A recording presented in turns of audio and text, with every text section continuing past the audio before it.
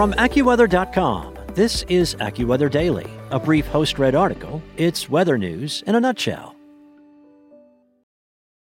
Step into the world of power, loyalty, and luck. I'm gonna make him an offer he can't refuse. With family, cannolis, and spins mean everything. Now, you wanna get mixed up in the family business. Introducing The Godfather at ChumbaCasino.com.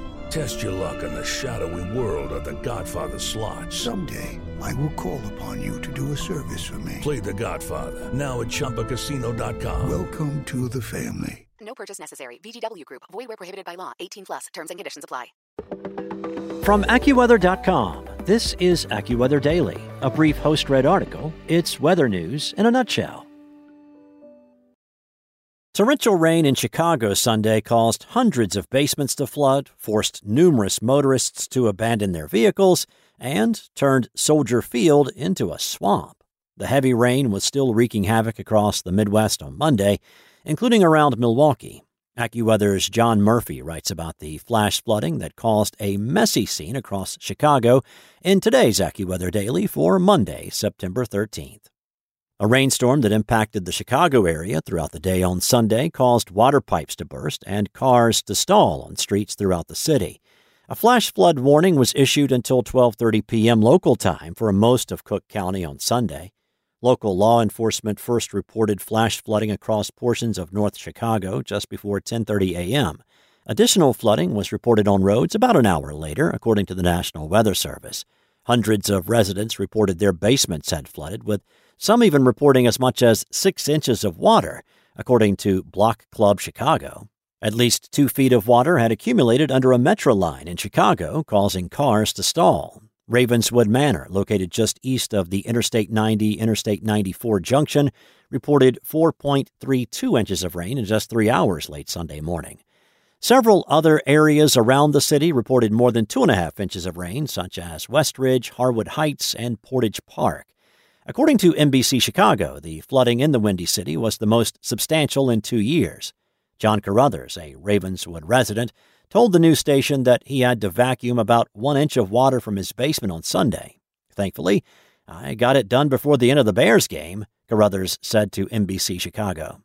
A large water burst was seen near Anthem Church, Chicago on Sunday morning, with video posted on social media showing the water higher than a building as cars drove past it on the flooding street. Another water burst was spotted shooting several feet into the air in uptown Chicago near Heritage Outpost Coffee Shop.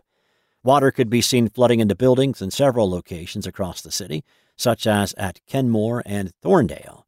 Several Chicagoans posted photos of their streets and homes flooded onto the Chicago subreddit, including a basement in Lincoln Square and flash flooding in Rogers Park.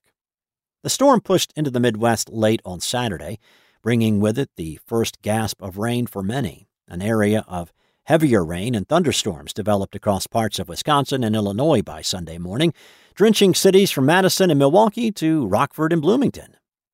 Right before a Chicago Bears game kicked off at Soldier Field, stadium workers could be seen using squeegees to try and get an excess of water off the field. Rain fell on and off throughout the game before peaking in intensity towards the end of the fourth quarter, when a large amount of water could be seen pooling on the field. As the game clock wound down, several members of the Bears offense joyfully ran and used the soaked turf as their own slip and slide as thousands of diehard and soaked fans celebrated the team's victory. The Bears defeated the San Francisco 49ers 19-10. The storm initially pushed into the Midwest late Saturday, bringing heavy rain and thunderstorms across Wisconsin and Illinois. By Sunday morning, cities across the Midwest, from Madison and Milwaukee to Chicago and Bloomington, were drenched. The National Weather Service and Chicago Office of Emergency Management and Communications advised residents to use caution and avoid driving through standing water on streets, viaducts, and low-lying areas. Rainfall totals varied sharply across the area, but were generally highest in the western and northern suburbs, as well as much of southern Wisconsin. In these areas, reports of over 5 inches of rain were not uncommon. Much of the rain fell in just 2 or 3 hours.